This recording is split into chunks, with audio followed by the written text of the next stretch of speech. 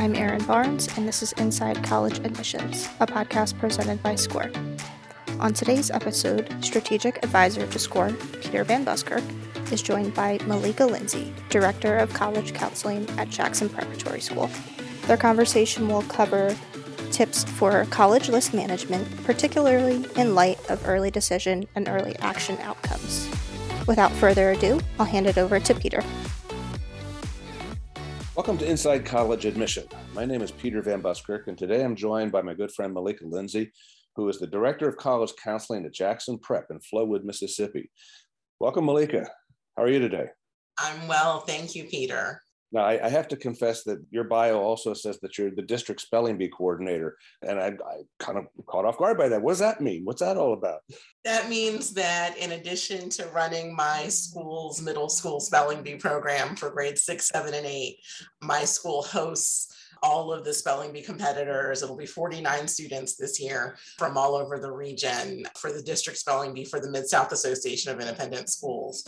So I'm a huge fan of spelling bees and love to support that program. And the kids in 6th, 7th, and 8th grade are, they have no relationship to college counseling at all. So that'd be a pleasant diversion for you then, right? Diversion is a good word. They refer to me as the queen bee in a couple of external affairs meetings. But yeah, that's my side job. Wow. Well, we're going to talk about college admission today. And this time of the year, we're talking about the mid to late fall now, is a time when your seniors around the country are hopefully in the midst of completing college applications. As you know, some of them are starting college applications right now. But I kind of like to take a look at that process for them right now. But before we do that, the last 18 months or so have been very different for young people and their parents and their educators and their advisors because of COVID. And so given COVID implications, and also in our profession, we hear talk about the looming enrollment cliff, the likelihood that there will be fewer kids going off to college. From where you sit, what does that mean in terms of the chances of admission for a lot of the kids applying to college this year? Is it going to help them, hurt them, or no difference? I think for the savvy college applicant, it's going to help them. I think the student who's willing to have an open mind and consider more schools that are not in their backyards, perhaps, or that are, certainly outstanding places that they haven't heard of before. And particularly the small private school colleges and universities are places where they're hungry already for more kids. And so I think that kids have stronger opportunities at more places if they're willing to sort of think outside the box a bit. But the overall landscape hasn't shifted in a huge way yet. We're not yet in that sort of seller's market where colleges are vying for kids to come and join them. It's a little bit less competitive right now, but certainly, for the smart kid, it's a good time to be in the college admissions process. With the possible exception of the kids who are maybe looking at the most selective schools, where it's never easy there.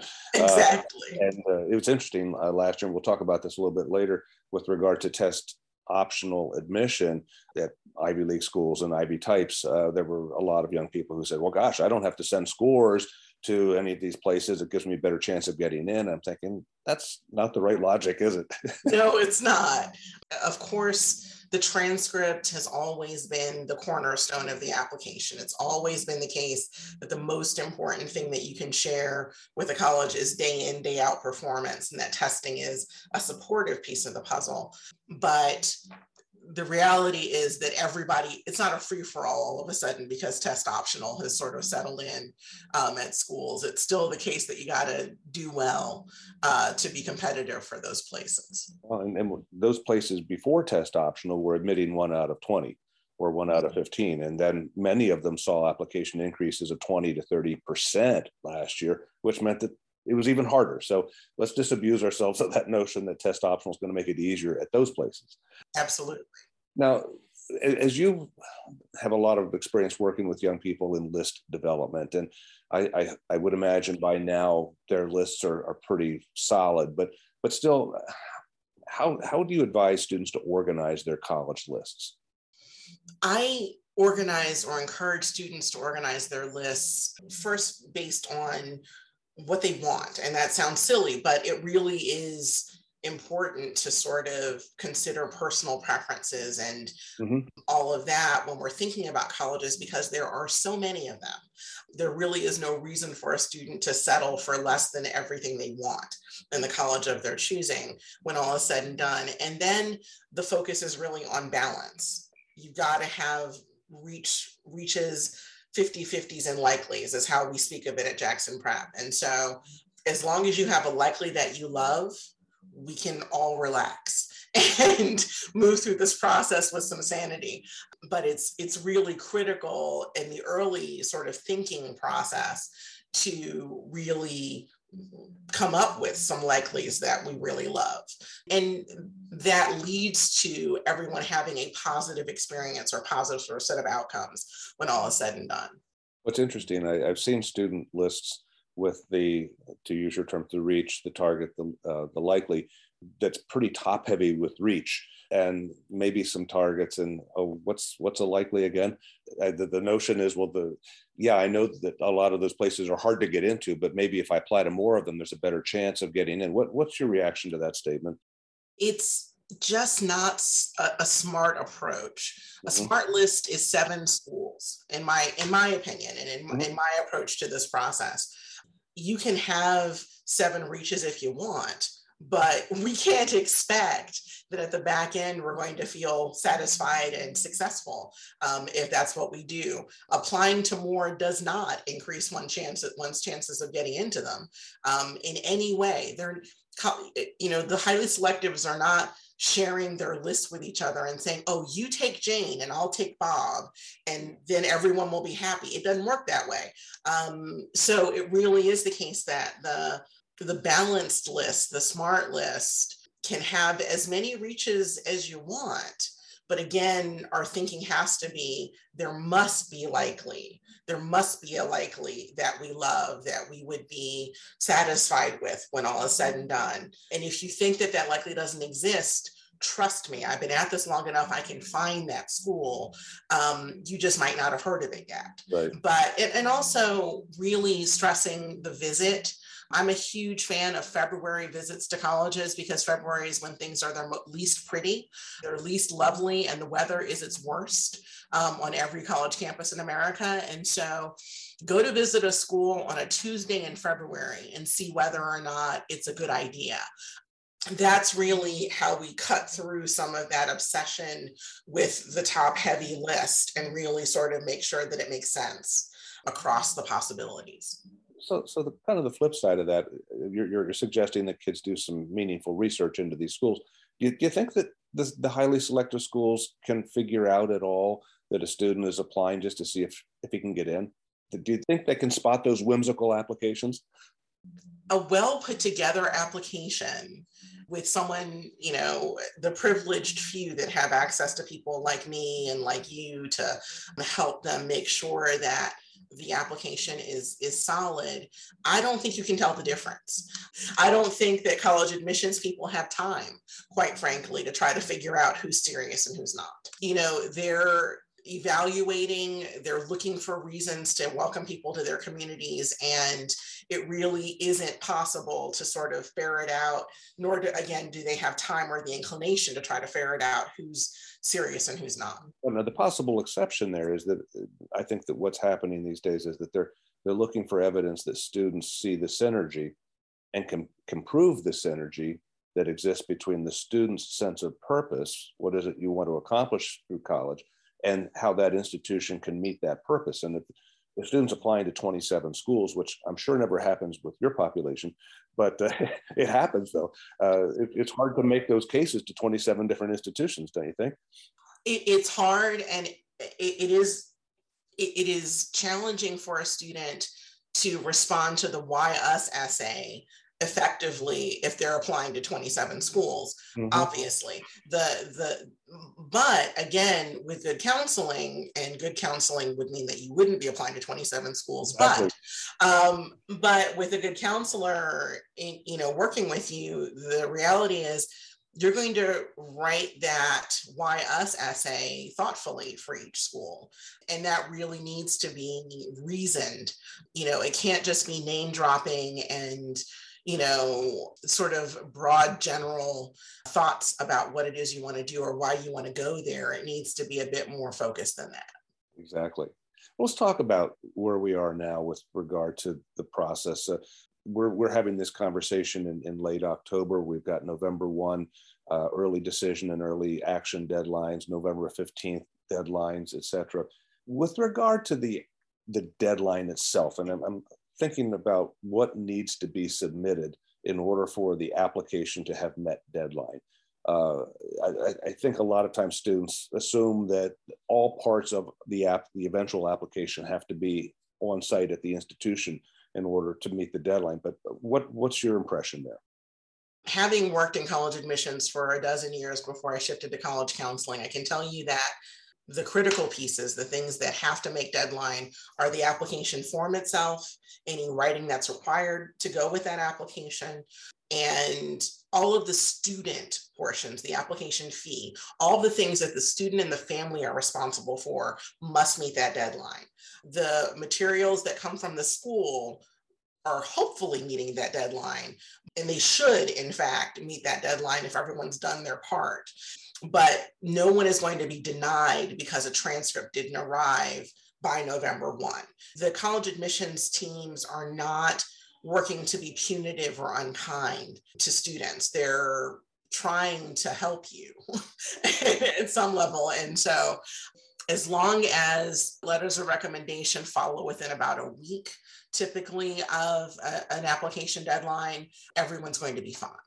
It's my experience, and I'll be interested to know from your admission experience too, but it seems that once the application is received with the payment, the application fee, that opens a file for the student into which all additional information comes. The assumption being, as you point out, that things might not all be there at the same time. There might be a test result that comes in 3 weeks later, or a letter of recommendation 10 days later, et cetera. Is that square with your experience as well? That does. And the reality is that as long as you pay the fee, they're going to let you know what they have and what they don't have.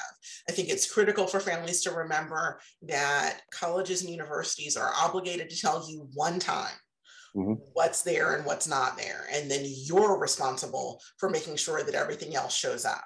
Now, that does not mean that you should freak out at your college counselor and say, why isn't my transcript there? They say that it's not there yet. It's important to trust the people who are tasked with different responsibilities for the application to do what they said they would do. Our integrity demands that. But the colleges and universities are only going to tell you one time what the status of your application is. And some schools are very kind and will tell you repeatedly what they're missing and what they need. But relying on that is probably not smart. You need to know what's in, know what's expected, make sure you've done proper follow-up, and make sure that everything's there. That said, the student who's been diligent about making sure that all the pieces of the application are submitted still is going to have that nagging question. Well, do they have everything? When am I going to know that my application is complete? So you're saying that you've got to trust then once you've pushed all the buttons at your end, that things are going to fall into place as they should. Yes, and the reality is that the vast majority of schools now offer students a portal of some sort that lets them check on the status of their applications. So there is no reason to, lose it when you see that a transcript isn't there yet. You wait a few days and then, oh, look, I've checked my portal and there's the indication that everything is there and my application is complete. I don't know of a college or university that doesn't give students some sort of electronic access to the status of their application at this point. So there's no reason not to know your application status, and there's no reason to worry that things aren't going to happen the way that they should. Sure. I'd like to change direction just a little bit right now to talk about a particular aspect of the admission process that is intriguing to many students and frankly to many colleges and universities, and that is early decision. And early decision, for those who are listening in, is that opportunity that students have to make a commitment to the institution. They may apply to other places at the same time as regular candidates, but early decision means you take me, I'm coming. So when does it make sense for a student to apply early decision? Early decision is the right thing to do if and only if the sun rises and sets on this place for you. A student needs to feel as though not only can I see myself here, but I can't imagine myself elsewhere before they pull the trigger on an early decision commitment.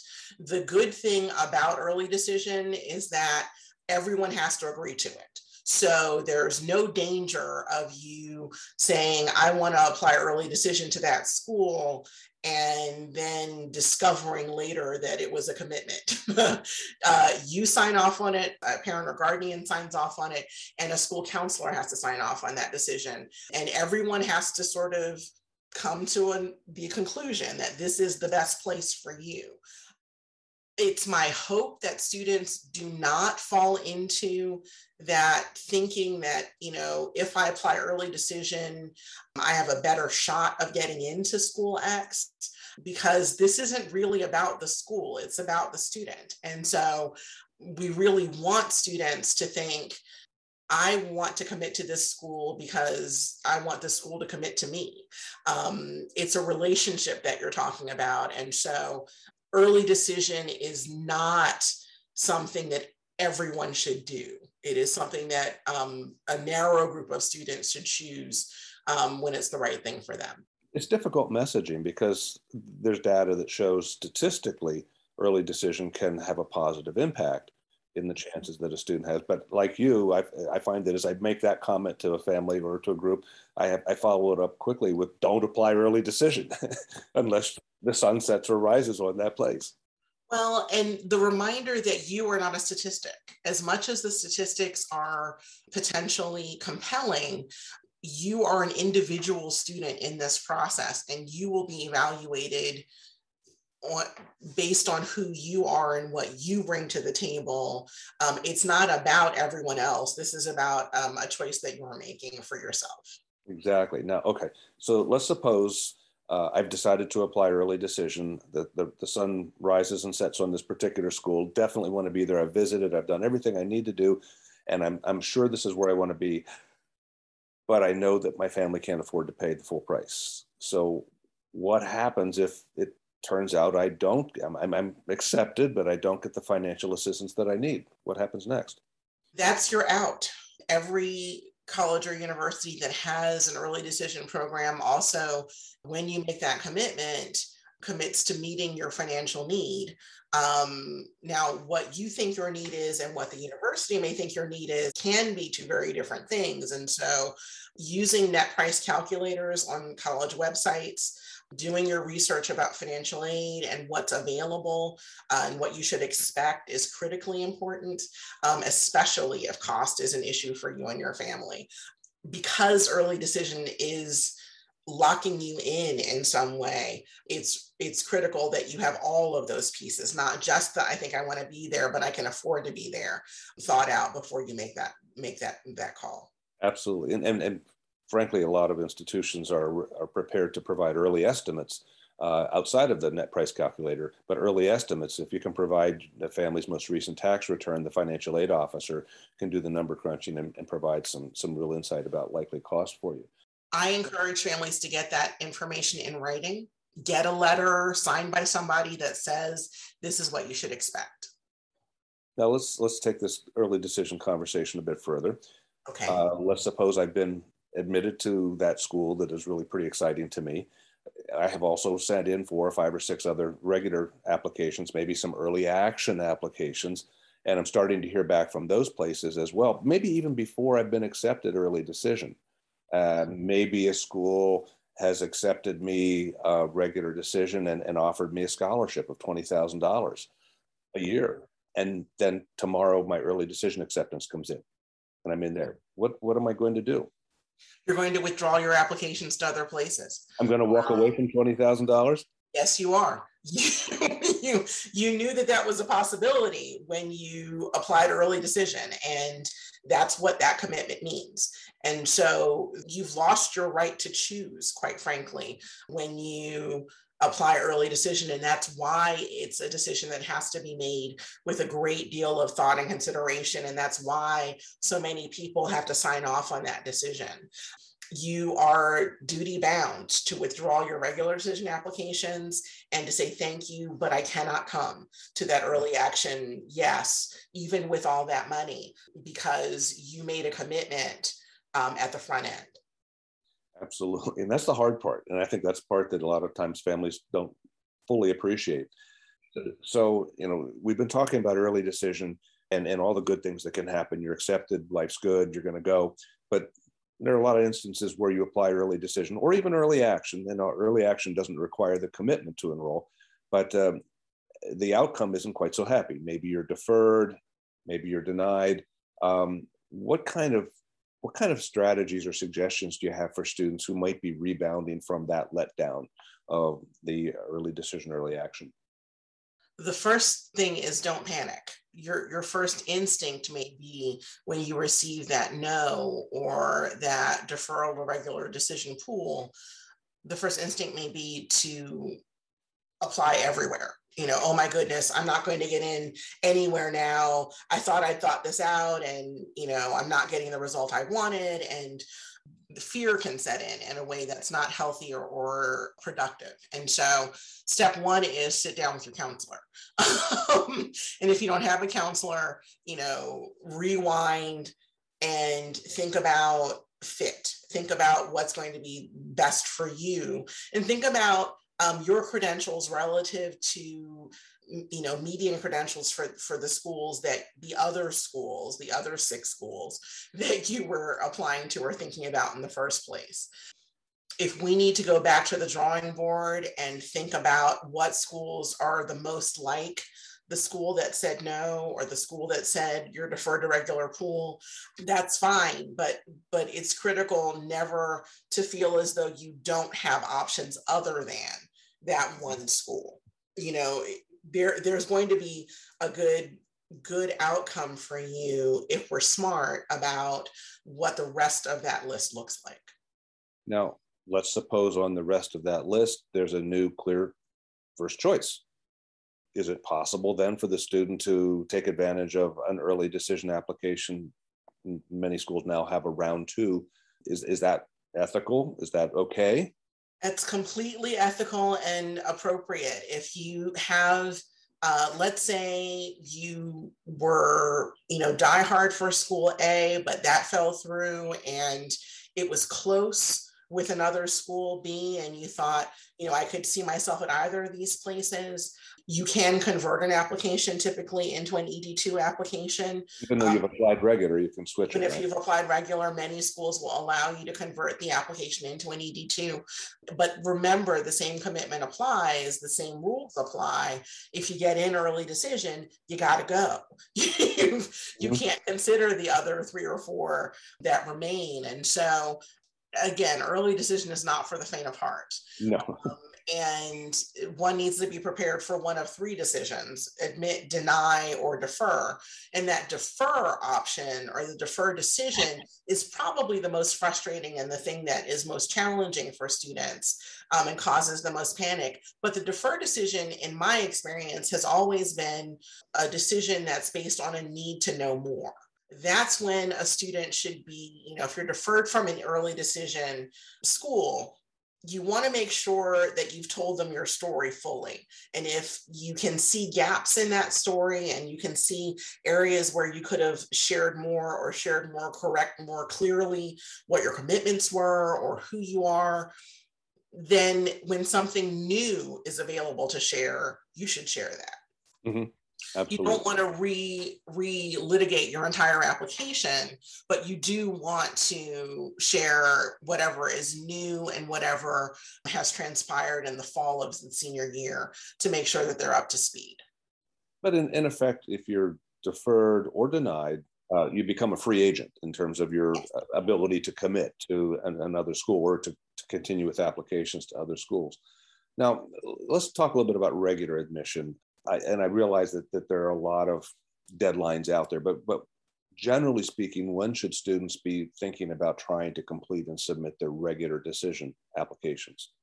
Now, Now, right. is my first response to that question. At least as a college counselor, I'd love for students to have their applications done in early fall, partly because it gets the work over with for me, but partly because senior year is a busy time and it's an exciting time, and there's developmentally stuff that has to happen in senior year that's important to students. And so the earlier you can get this stuff done, the better a senior year you can have. And so without the college process looming, true, you're going to find yourself, if you apply in October to a school that's not going to yield a decision until late March, early April, you're going to find yourself waiting and perhaps stressing a bit about the fact that you're waiting to hear from schools. But I would much rather see you give the application process its due and its time and the attention it needs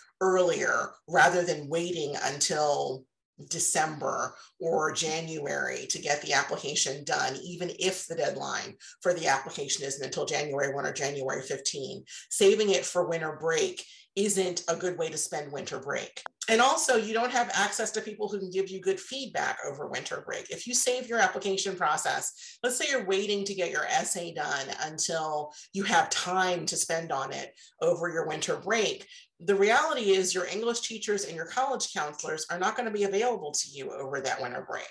So no one is going to be able to give you the feedback you need on those essays or on those pieces of the application in a reasonable amount of time if your application deadline is January 1.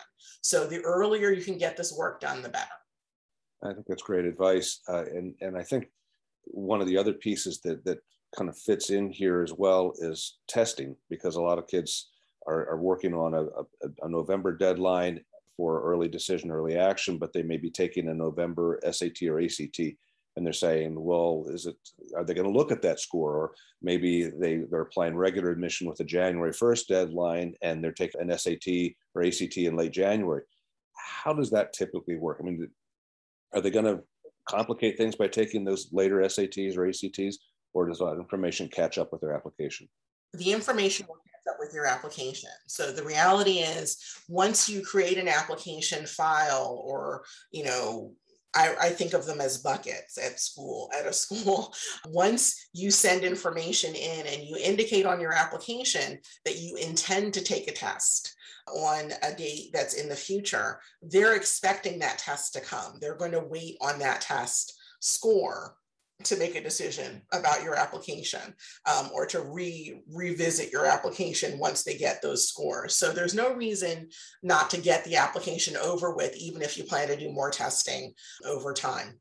It will all come together before decisions are finally made.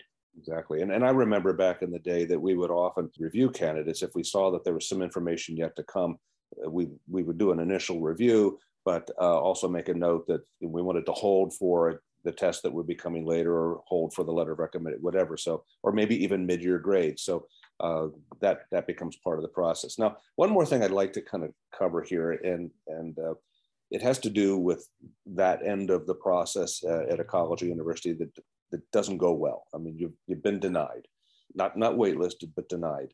Is there any recourse for kids there?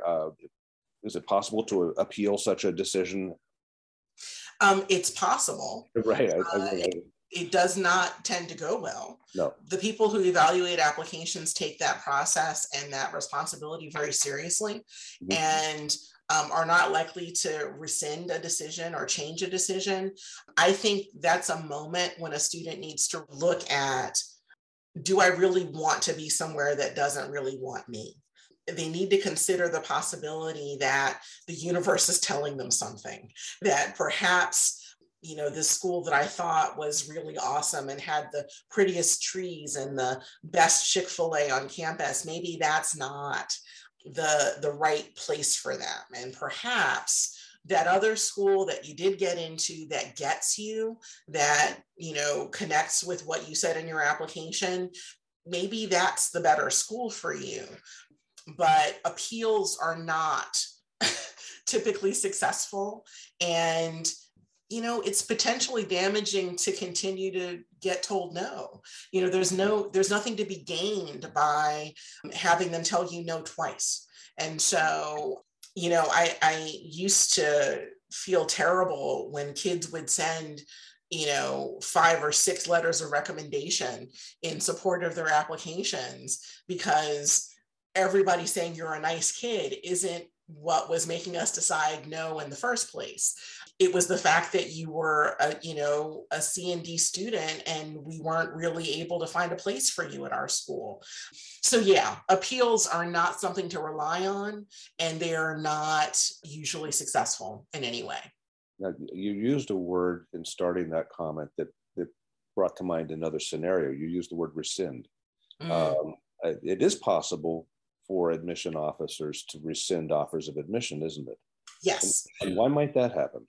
A student can have an offer of admission rescinded in the event that they fail to continue to perform at the level that they were performing when they first applied. Mm-hmm. So this is something that people don't realize oftentimes. The wording in any letter of acceptance, the wording in that email that tells you that congratulations, you're in, always says contingent upon your continuing to perform in the way that you performed when we admitted you. So this is why senior year can't be an opportunity to do nothing, or to sleep or relax or fail to continue to take school seriously, because they can always take it back.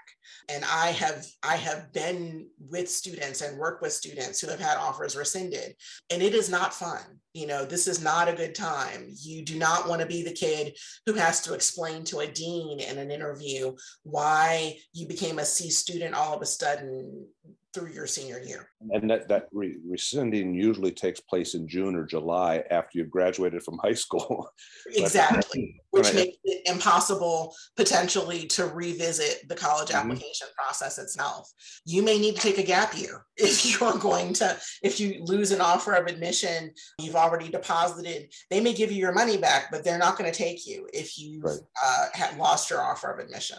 I typically will frame this within the context of selectivity and suggesting to students that the harder it is to get into a school, the more likely that those admission folks are looking to see what you, the student, will do when you don't think you have to do anything in your senior year. So looking ahead, the senior year, where they're at right now, is really pretty important, isn't it? Well, it's extremely important. And that's, again, why I think it's important to get the college application process sort of out of the way, because 7th semester, the first semester of senior year, that 7th semester is critical at many colleges and universities in terms of their decision making. They need to see how you did through 7th semester to make sure that what they've seen through the first 6 semesters is in fact what they can expect from you going forward. Wow. Malika, this has been great. A wealth of information for any student who's in the midst of the application process right now. Now, rumor has it that you've got a teenager at your house who will be applying next year. Will you know anything, according to him, when the time comes? He has asked me to make sure that I tell him about all that college stuff. Yeah. Is his phrase when he needs to know it. So we will, like all the other families, start doing some visits in spring, and he will have a rude awakening when it is time to actually make some choices. But yeah, we're ready and we have an open mind, and we're looking forward to seeing what happens next. Sounds like you're in a really good place. Good for you. Well, thank you for providing this insight and perspective for our listeners today. The college admission process is, as you say, not for the weak of heart, and it can be highly stressful. But I hope that as you've listened today, and perhaps can re-listen to the good advice that Malika provides, that you'll be able to find some point of comfort and relaxation. It's not going to be easy, but you can make it through this process. Thank you again, Malika, for joining us. It's great to see you and to hear what you have to say about the process. And thank you, everyone, for joining. Have a great day, everyone. A special thanks to Peter Van Buskirk for joining us in this conversation today. If you want to hear more from Peter, you can find his content in the blog section of our website and on YouTube, where his webinars and presentations are hosted. If you want to learn more about SCOIR, go to scoir.com. That's SCOIR.com. We'll link to that in the show notes. And be sure to follow us on Instagram at Score Inc. That concludes our conversation today. If you liked what you heard, please subscribe, rate, and review this episode. Thanks so much for listening.